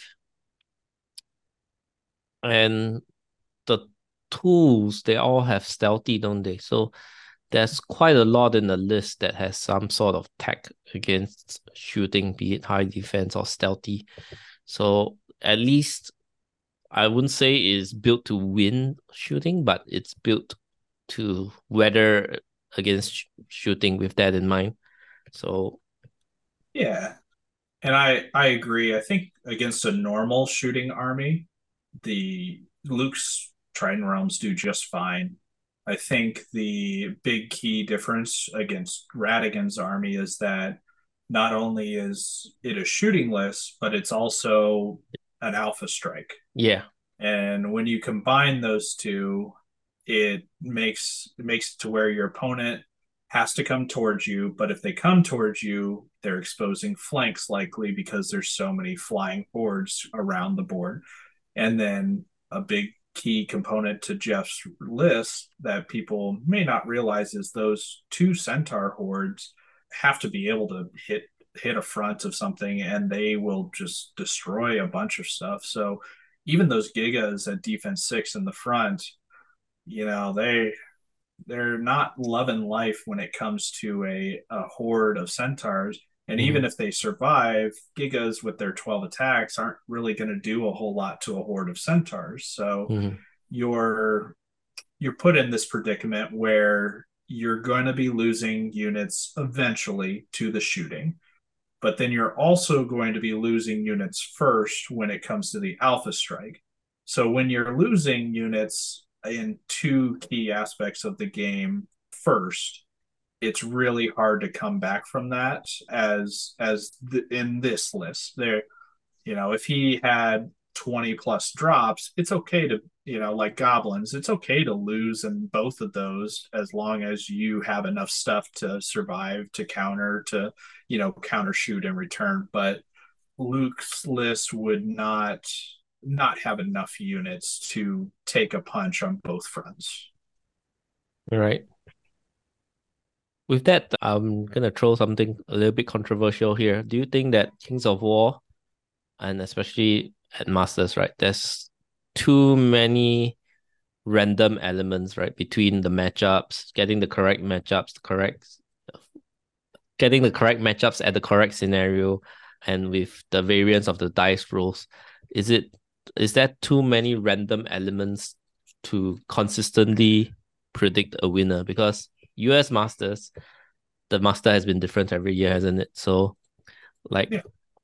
yeah, there's just a little bit like unlike chess, right? The best player will always win. But because Kings of War, there are elements of randomness, and that because the it's not a lot, right? The best players still come out on top, but it's too random to have one decided winner that this guy is his skill level is above the rest, so he's always gonna be predicted to win. Yeah, I agree that there are too many random factors to be able to decide a victor. You can definitely put a group of people in that, but then you still run into the situation we had where Luke was not in a group that was talked about leading up to it. I don't think that Kings of War should change or should be less random because the way in which we calculate, the master is you have to be the best player on that weekend, with against the matchups that you played against. Because in order to get to that, perfect outcome, if you don't mind me saying, Mm, it would be everybody would have to play the same army. I don't think there's a way you can justifiably decide who the best player is without first starting off with everybody has the same army. It's just chess at that point, right? Everybody right, starts with the same pieces. But then you run into, the dice rolls. Well, if we get rid of the dice rolls, then there's no randomness. So nobody would do anything without it being advantageous to them. And then in this game, like it would just turn into chess where a draw would likely be the outcome, right. if you're really, come down to it. So no, Kings of War is beautiful in the way that it is because you have so many factors and so many things to consider that brings into the game that what actually a win, a loss, and a draw is. And I don't think that it needs to be changed as a whole. I do think we can always improve upon how we accurately accurately come to the best player, whether that's changing the scenario to have a better accurate outcome of, was this a win or was this, a closer win, so the numbers that we get out of the scenario and the outcome. I think that, changing that is perfectly fine. I also, even consider the possibility of, do we take the battle points as really the first and final outcome, where you could have theoretically somebody that won all six of their games at Masters, and then somebody that won 5 games and lost one, or won 5 games and had a draw, but had more battle points in the end than the person that was undefeated. How do we right now we determine strictly off battle points? Is that the right way? I don't know. you Mm, you know that's up for discussion, I think, because in the past there has been a master player that had a worse win loss draw record than somebody and still won the event. So I think that, at the time that's the way we were scoring it. So there's definitely no way we could go back and change the results. But, you know, is that an accurate description of the master in the end? And I think that what we have right now and the masters that we've had in the past are accurately described. I wouldn't change any of those people at this point, but I'm definitely open to discussions and to how do we want to, judge who is the best player in the room on that weekend for the next year. And I think it's just a great game and there's many different ways to do it. And I don't think there's ever going to be a perfect answer. And I'm okay with that. yeah.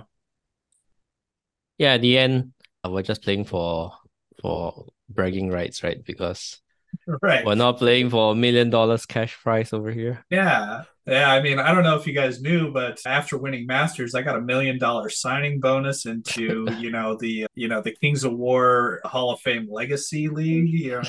I don't know. Just making shit up now. Right. So with that, I'm gonna have two last topics to discuss. So what do you think of the new Night Stalkers and Northern Alliance 2023 version? You have played against Northern Alliance 2023 at Lady of the Lake. Have you played against the new Night Stalkers? I haven't played against the new Night Stalkers, but playing Night Stalkers for a good period of time and having a pretty decent grasp on the army as a Mm-hmm. whole, I think that the changes are good, refreshing because it the key thing I liked is that it opened up a different play style with Night Stalkers, which includes the Ravengers for a core shooting element. Mm-hmm. I don't think anything in the army is necessarily broken or overpowered in any way. I know there was a big direct comparison to boomers and these guys, and I actually really love some of the comments that I saw. I forget if it was Jesse Garrett or Jeff Radigan who pointed out that, people that were making that comparison, he commented that you're comparing saying that this unit is better than this other unit, the boom. So the Ravengers are better than the Boomers, but the Boomers are a bad unit. So, if why would they want to bring a new unit out that is as good as a bad unit, with the idea that, these underpower units, these units that aren't being taken, should see some love. They should get, buffed, eventually, whether that's this Clash of Kings, fourth edition, whenever that drops. I agreed with that point of view because it wasn't like there was a huge jump. It was, in my mind, maybe a five, at most like a 10-point difference in rules. But I'm not seeing, the list or the boogeyman, list of, you know, 10 Ravenger hordes or something like that right now. I just don't think they are a unit that's worth spamming if you're looking to really play competitively at high levels. So, but I do like what they bring to the Night Stalker army in the form of the shooting. So, and then I think, my personal favorite was actually the leapers, or what did they end up calling them? Are they stalkers or Oh, I don't even they're remember. But they are the guys yeah, with the leap rule, right? yeah, they're kind of similar to reapers, but they have flying and strider, and they're an infantry unit. So I personally like those guys, but they're kind of expensive in the regiment size. So I actually really like a troop of those guys. But that's just, my personal take. I'll Tormentors. eventually get around to playing them. Tormentors, yeah, yeah, those guys. Yeah, I think a lot of people commonly say like the troop is the max that I'll bring. But even when you bring a troop, it's a very fragile piece for 140 points. They do have the periscope rule that makes them able to see over other units. Hang Yeah. on. Got a call. Got a message back. Okay. All right. Yeah, I wouldn't call boomers bad. I guess they are not suitable in the current meta, but they're a decent unit in itself, just that it's not the right choice in the current competitive meta, I'd say. I agree. And I think ogres have a lot of good units, or not a lot units that have more utility, that are more useful than the boomers. And I think that's more likely as to why they get less play time. Mm-hmm. Do you lament the loss of the Spectres? Do you think the Spectres could have been a unit that gets fixed in terms of the rules rather than dropped entirely? I think it definitely could have been fixed for rules, but I know that that was a company's decision. So Mantic as a company decided they did not want to continue with the Spectres. I think a big reason why was because they didn't produce models for them, or the models they were producing, they were reallocating. I Yeah, think they're reallocating it to the doppelgangers, so they decided right. to use the dual kit, the Spectre half of the dual kit to represent doppelgangers instead. And with that, I'm looking at the list. I think the entire list is fleshed out in terms of model range. except for some of the legendary guys. The Portal of Despair isn't doesn't Right. have a representative model. I think that's the only one right now. Everything else have models. Yeah, everything else have models. Yeah. And personally, if I were, from a thematic point of view, if I were to choose between specters and doppelgangers, I think doppelgangers are a clear choice to have in an army. I just think they're so unique, and Yeah. they're very playable as well, and that they didn't need a rules change either. So if I were to drop one of those two, I would have made the same decision personally. And I think they definitely could have fixed specters, but when you're adding in a different unit that brings a shooting element to the list, I also see the appeal of there's really not a need to fix them when you have this other unit that's going to take their spot in the effectively in gameplay as well. So Mm-hmm. I don't mind the change at all. Mm-hmm. Yeah, I guess the Night Stalkers didn't get as big as a change as Northern Alliance. So let's talk about Northern Alliance. They were a decent army before. Do you think they got better overall with the changes?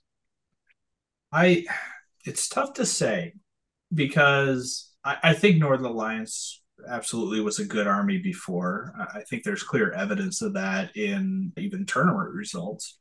But the changes that were made, it's kind of a balancing act because the I think the biggest downsizing in the list is the Huskarls. You know, the Yeah, Huskarls not being a unit, and then now they're the Hearthguard limited upgrade upgrade. too. The Yeah, Travis build was basically nerfed.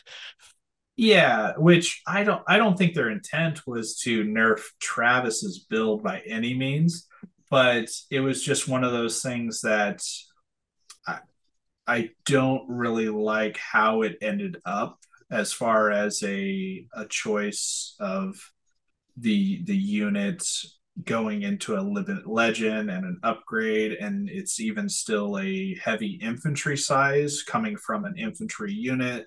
Mm-hmm. It's just messy, and I think it definitely could have been done in a much cleaner way.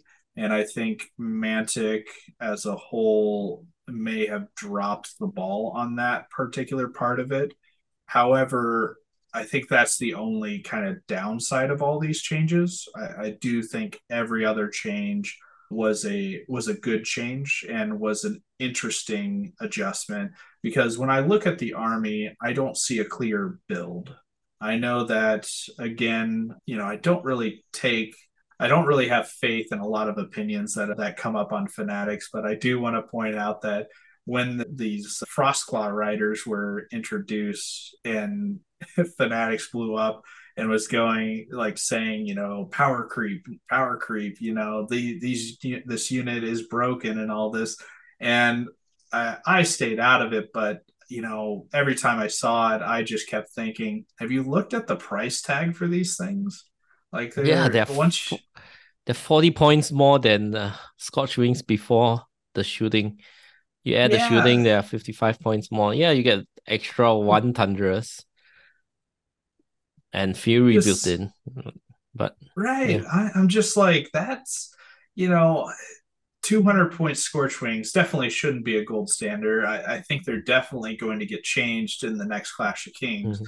because they are too good. But so they're getting nerfed, and I think if they went to a price point similar to these guys, like nobody would pick up a Scorchwing unit again, right?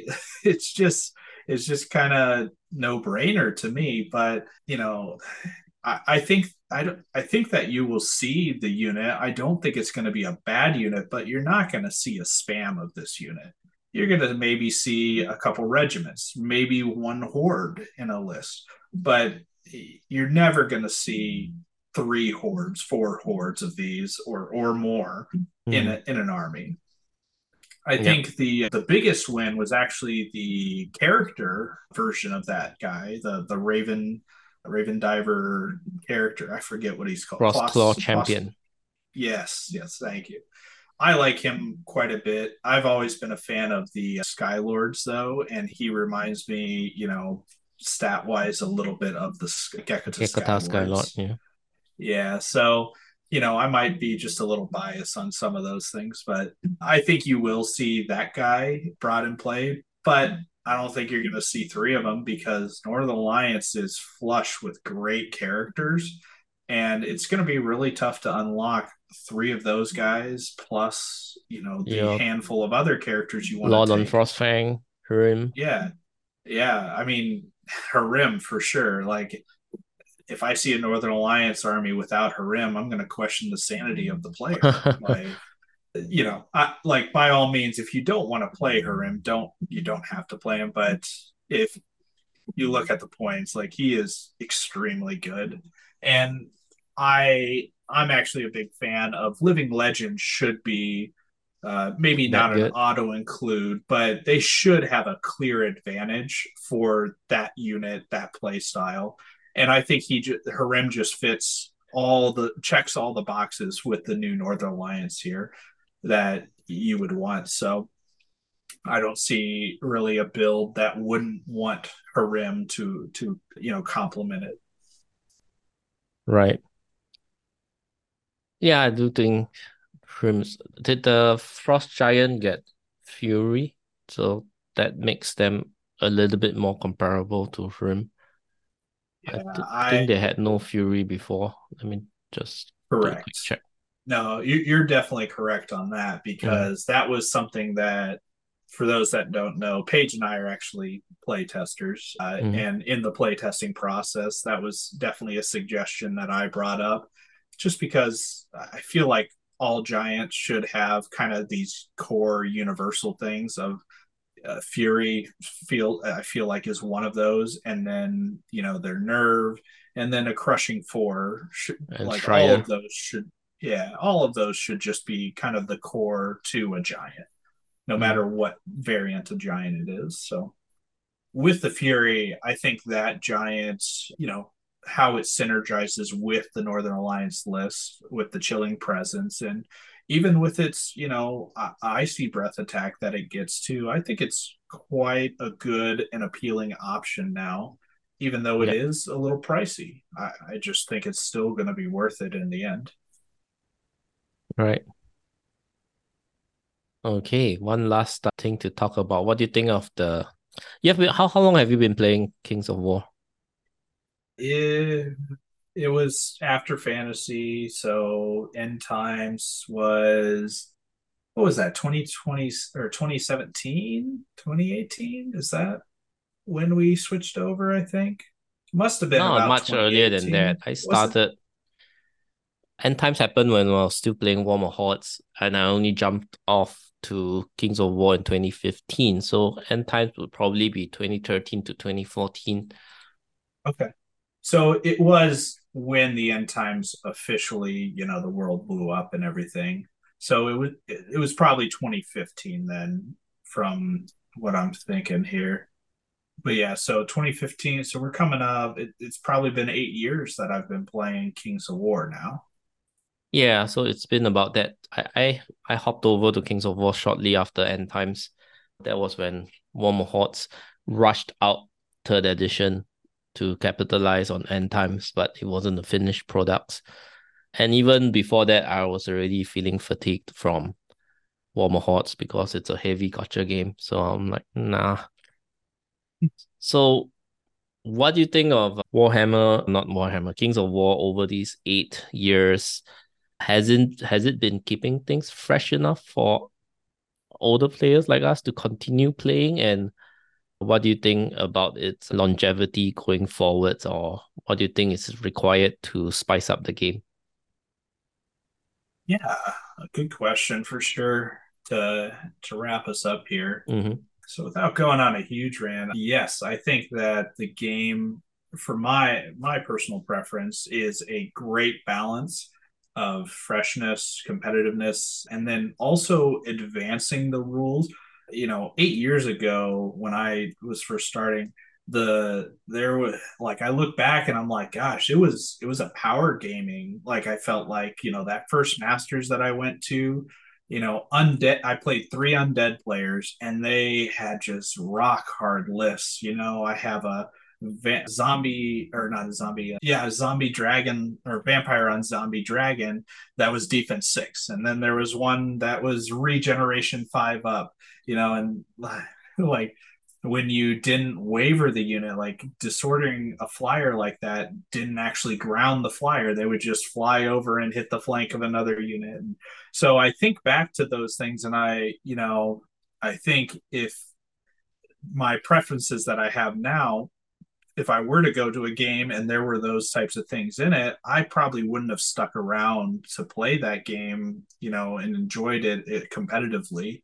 But the game of Kings of War, I feel like, has evolved and evolved at the appropriate pacing for most of the rules. I do think there are some things that I've been vocal on that haven't changed maybe as quickly as I wanted, but in general, I think Kings of War, the rules, and I'm really excited about this new rules committee that we've had since the beginning of the year. I think that they're actually listening to player feedback and implementing it appropriately.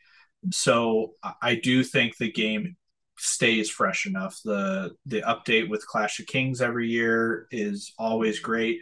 The only year was actually this past year that I felt like the Clash of Kings update was just mild. There wasn't enough change in the armies in the game. It was more of a balancing act, and I felt it at the time playing my Night Stalker army. And granted, I was ready to put them on the shelf for a while anyway, but I definitely saw a huge balance with the units that I had been playing with at that point.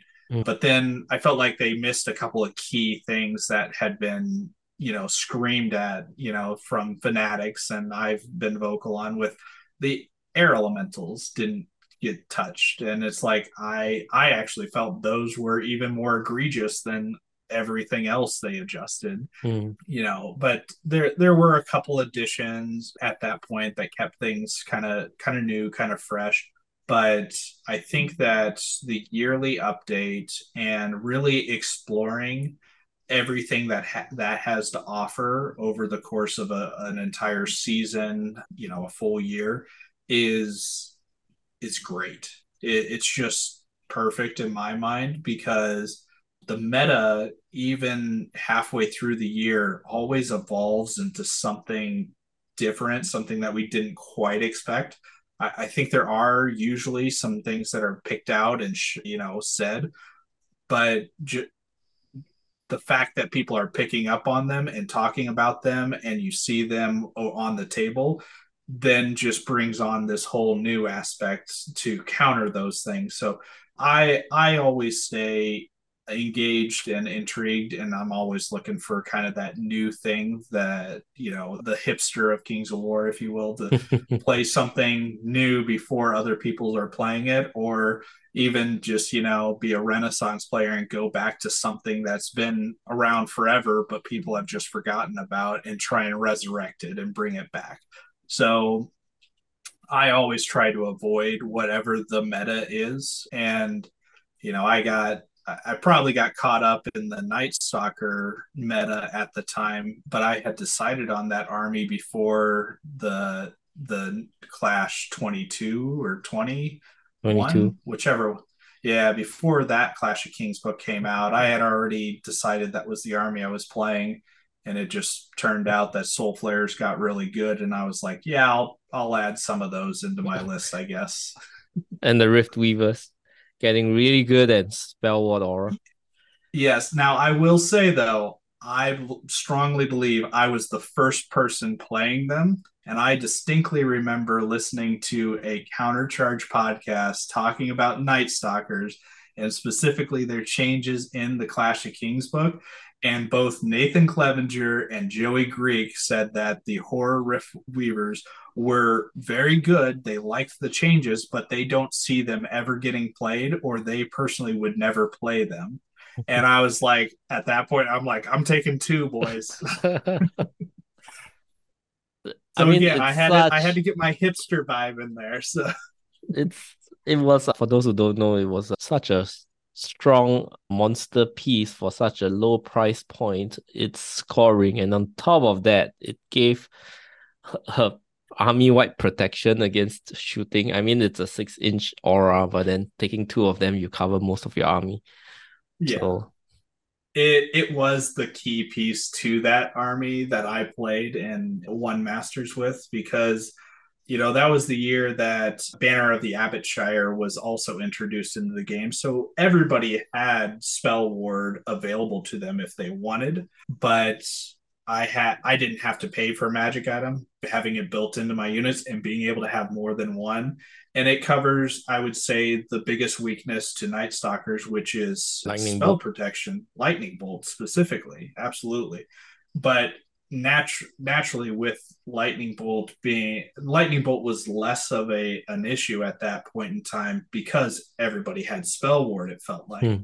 so. Not many people heavily invested into a lightning bolt style army either. So I think that really played a key factor into my army doing so as well as it did. Yeah. For myself, I think about Kings of War longevity, right? I think one of the key, there are two key aspects of the game that is difficult to makes it difficult for players to get into.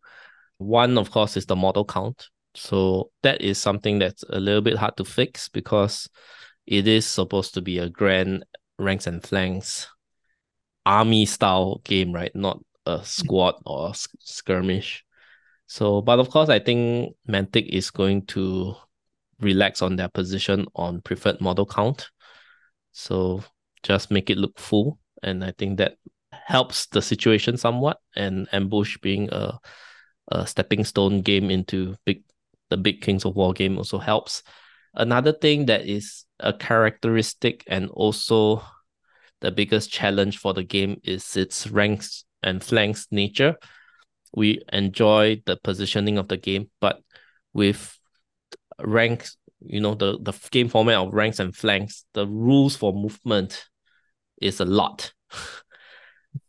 If you compare it to a skirmish game, this guy moves 6 inches, just measure 6 inches in any direction and move, right? But for us, it's like, okay, you can move here, you can turn up to 90 degrees once, you have to stay out of 1 inch of an enemy unless you're charging or unless it's at the end after a charge. So our movement section of the rules is a lot. And even at this stage, it doesn't cover every situation. And there's still moments of confusion and parts that are not clear. So I think although there's still room to improve, but then being the nature that is a ranks and flanks games, there's got to be, because you limit the way things can move. So then there's got to be a lot of rules around that. And I don't know what is the answer necessarily to this, but hopefully as the game evolves, it can be as clean and elegant as it can be. I think there's still room for improvement right now. Like the Mantic is up in the air about withdrawal, right? So about the withdrawal rules and how we can, if we remove it, or how can we clean it up better, because when there's no withdrawal, then there's the issue of the wavered units can't reform, right? So that's another problem. Yeah. So then you add another rule to it, and then you add another rule to it, and then at some point the number of rules just seem a little bit too much. So yeah, so I'm hoping at this front that could be cleaned up. That would really help in the longevity of the game and helping new players get into the game better. Because as experienced players, when one extra circumstance, one extra obscure rule in this obscure situation, this rule gets added in, we're like, no problem, I can handle it. But then for a new player, like, what is this rule trying to get at? Right. Right. So like, Absolutely. yeah, so And that's one thing. yeah, no, I agree with everything you just said there, Paige. I think that in the end, I think that the mentality, at least from the people that I've talked to that are part of the rules committee, is they're not looking to add complexities to the game at all. They're Mm-hmm. looking to simplify and clarify what's already there. And, But I don't think it's going to be something that is implemented in a FAQ or a Clash of Kings change. I think it has to be The the next next edition. edition. Once we get to fourth edition, I think those, those pain points that you were describing, I think we can address those at that point. Mm-hmm. And I want to give just one example of a feedback that I gave that I think is a very elegant way of answering some of those things that you just brought up. And that's wavering. The mechanic of wavering in this game is so detrimental, and in some cases is even more detrimental than losing the unit outright. Yeah. If if a unit that's wavered and sitting there doing nothing, it's in the way of a different unit that could have contributed in the game, right? Mm-hmm. So I think that's an elegant way to address this and to clean up some of the rules when it comes to wavering and you're engaged in combat is to make wavering what devastated currently is. Half your So attacks. All right. a unit has half the attacks. It moves at half the speed. It, you could even say you give them a -1 to hit with their shooting and melee ability if you want to as well. You can play test it. I think is necessary to find what the right balance is. But then you still have all those special rules like Headstrong and Fury that still do what they do currently and allow you to benefit from the unit's full potential instead of half of its potential. But you have a unit that is still doing something at that point instead of sitting there and not doing anything. And I think it also brings balance to the game as far as units that are fearless being a clear beneficiary to the Mm. game because wavering is such a huge deal in the game and can win or lose a game the right You're right, waiver at because the right time. when the waiver blocks your other units from doing stuff, then at that point it becomes worse than getting killed. So a wavering shouldn't cost a worse result of being killed, right? Than being killed. Right. So Absolutely. so being able to fight at half strength, at least you can still multi-charge and get out of the way, slide sideways, allow the other unit to come in. That would definitely change the game a lot, but also that kind of makes sense that, yeah, you shouldn't make the effects of wavering worse than the effects of getting killed. Of course, it doesn't happen all the time, but it happens often enough that it is a factor. Right. And you see, I think clearly you see unit choices being affected by if a unit can or can't waver as well. So if you have an option of a unit that say you want it to be a hammer, something that deals a large amount of damage, and you have an option between a unit that can waver and a unit that doesn't waver, you're going to pick the unit that doesn't waver, even if it costs a little bit more, or even if it has, a little bit of a downside elsewhere. The waiver key point, in my opinion, is more important than a lot of those other factors that might be taken into play. Mm. Yeah, another thing that of course is the scenarios, right? With after I watched some of your videos at Lady of the Lake, I was like, man, we could really use some new scenarios to spice things up. I think the next Clash is working on it. Hopefully, Yeah, we've I've get a heard few new rumors. scenarios. I've heard rumors. I haven't seen anything specifically, but if not the next Clash, I really hope that fourth edition comes out with fresh new scenarios, but also revising the current scenarios. I think there are some key things in the current scenarios that need to be addressed Mm-hmm. to make the scenario truly competitive and truly balanced.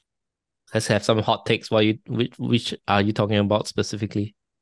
Let's take the first one off the top of my head. Push. So Mm-hmm. I think there needs to be a fundamental either adjustment to loot tokens in the game, so across all loot token scenarios, or maybe just in push, But I think those loot tokens can't and should not all be put onto a single unit.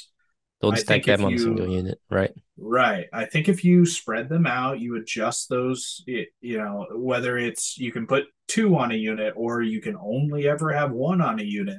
Maybe that's a little too far, but I would like to see that adjusted. And, you could even go as far if you wanted to add some complexities to consult the unit strength of a unit. So if a unit strength is 1 or 2, it can only carry one token. If a unit is unit strength 3 or 4, it can carry two tokens. You Mm. know, Something like that, I think, would be, a minimal complexity, but beneficial in the end. And then I also have a bone to pick with loot tokens as far as the rules when it comes to what the movement. So your movement's reduced to 5. Well, with the new Northern Alliance, they have frozen auras all over the place, and speed 5 units are now going to be speed 4 all over the place, and they can't get anywhere. So I think loot tokens should have some benefit even of picking them up.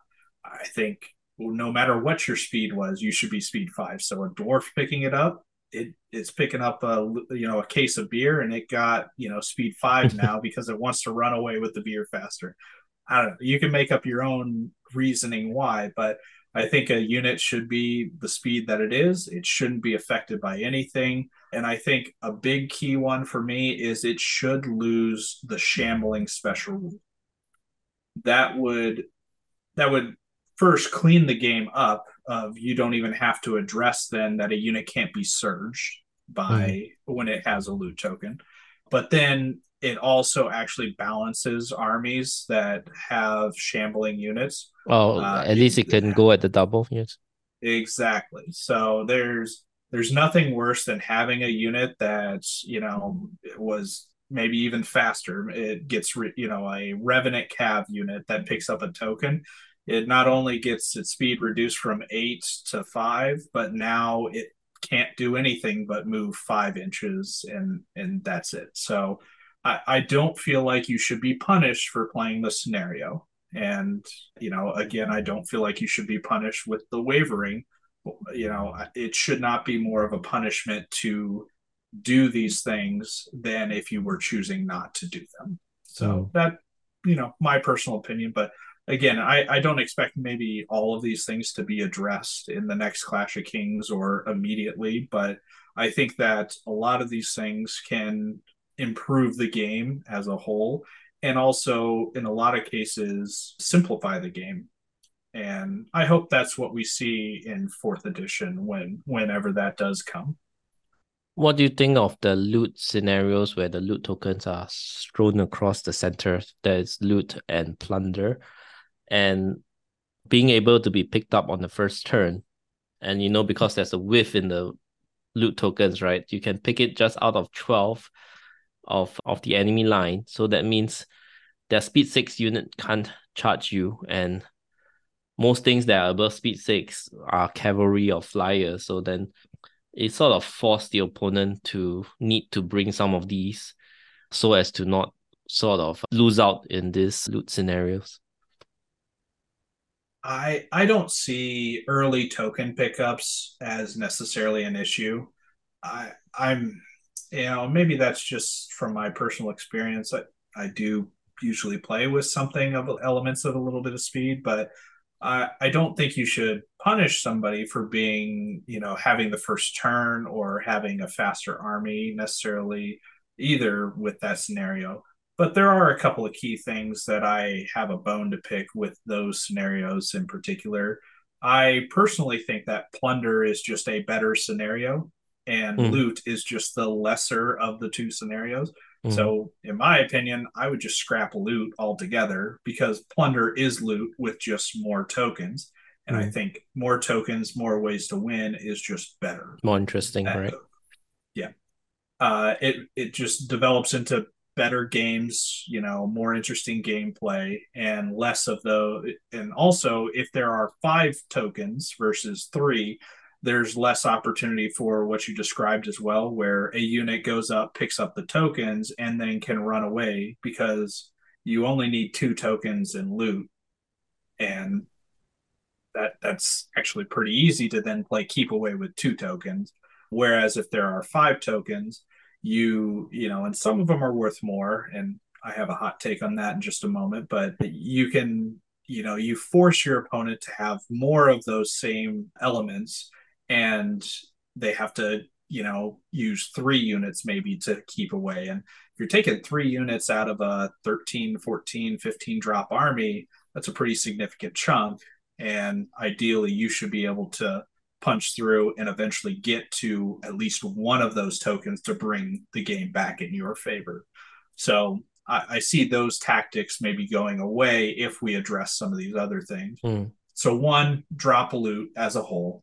Two, I think that for plunder, the value of the loot tokens, all 5 base values need to be increased to 2 points each, and then each opponent picks one to be a 3 point token instead of a 2 point token. So Okay. instead of doubling the value, where you have effectively 7 points across 5 tokens for the game as it is now, Mm-hmm. you only need the 2 2 point tokens to win. And Right. those other 3 tokens don't matter then if somebody says, I'm going for both 2 point tokens. We're just playing that game.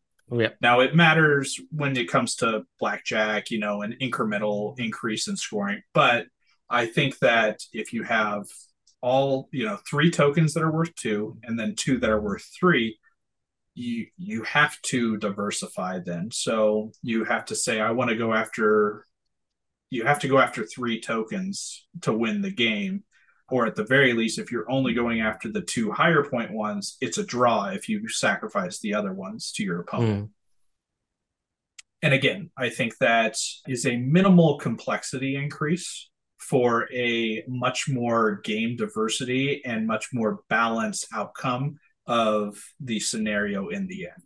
Yeah, you're right. Because like even if I grab the 2 3 points, I have to at least deny you from grabbing one of the 2 pointers to win the game, rather than the game being as of plunder right now. Many times it's developed into the situation where you're just fighting for the 2 point tokens, right? So it becomes loot with the 2 2 point tokens at that point. Yeah.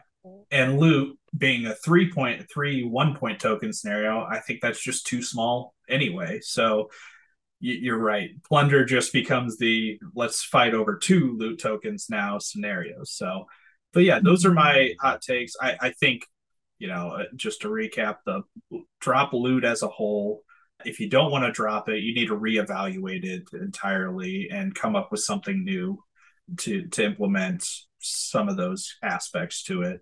And then plunder needs to have those changes to where the tokens values are adjusted for a more equal gameplay overall.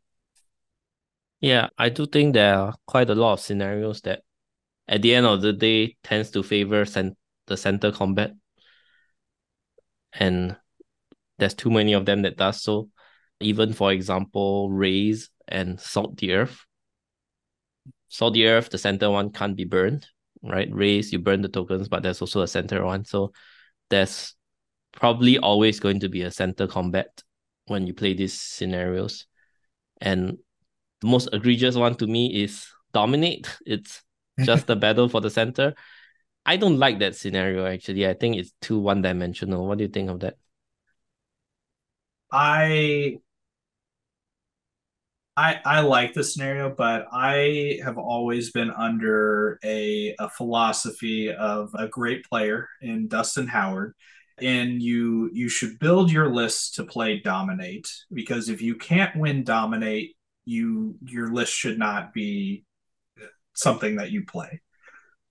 And for rightful reasons, because like you said, there are, 2 3 4 scenarios that have you fighting over a center objective token Mm-hmm. that you need to win in the end, right? And Mm-hmm. when a third of the current scenarios are fight over the middle in some capacity, you need to have that element in your army. So I agree that it could be more diverse, that, having a center token in some of these scenarios really lessens the effect of the dominate scenario as it is. Because if we just had one scenario that you were fighting over the center and trying to control that certain zone, I think it would be a much more appealing scenario to Yeah. everybody. But I can definitely see your point of view where dominate just seems redundant when we have these other scenarios that are doing the same thing with a little bit extra added to it. Yeah. And if I were to introduce Kings of War to a new player and were not and to not play kill as our first game, the one that I would default to is actually invade because it's very easy to understand, right? See who has more units that's across the center line. And yeah, that's very easy, even easier than dominate because you need to have a template or you put a token down to mark the center, you still have to measure that bubble. Whereas invade is quite easily you can sort of eyeball where the center line is. And then if you really need to measure, just measure 24 inches from the edge. Yeah, but that being said, there were a lot of draws in the invade scenario at Masters. Why is that so? I'll be honest, I don't know, Paige. I wasn't as invested or involved in the outcome of any of the games while Yeah, the you're running tournament was logistics, right? ongoing. Right. So it kind of dawns on me, looking back that it wasn't until like round 4 or 5 that I was looking at people and where they were actually placed. I had a loose idea after the first day of a couple of people just because we were, making sure scores were correct and getting the information available and things like that. But, round 5 comes around and I'm just like, how is my clubmate even doing? Like, how is Billy Henninger doing?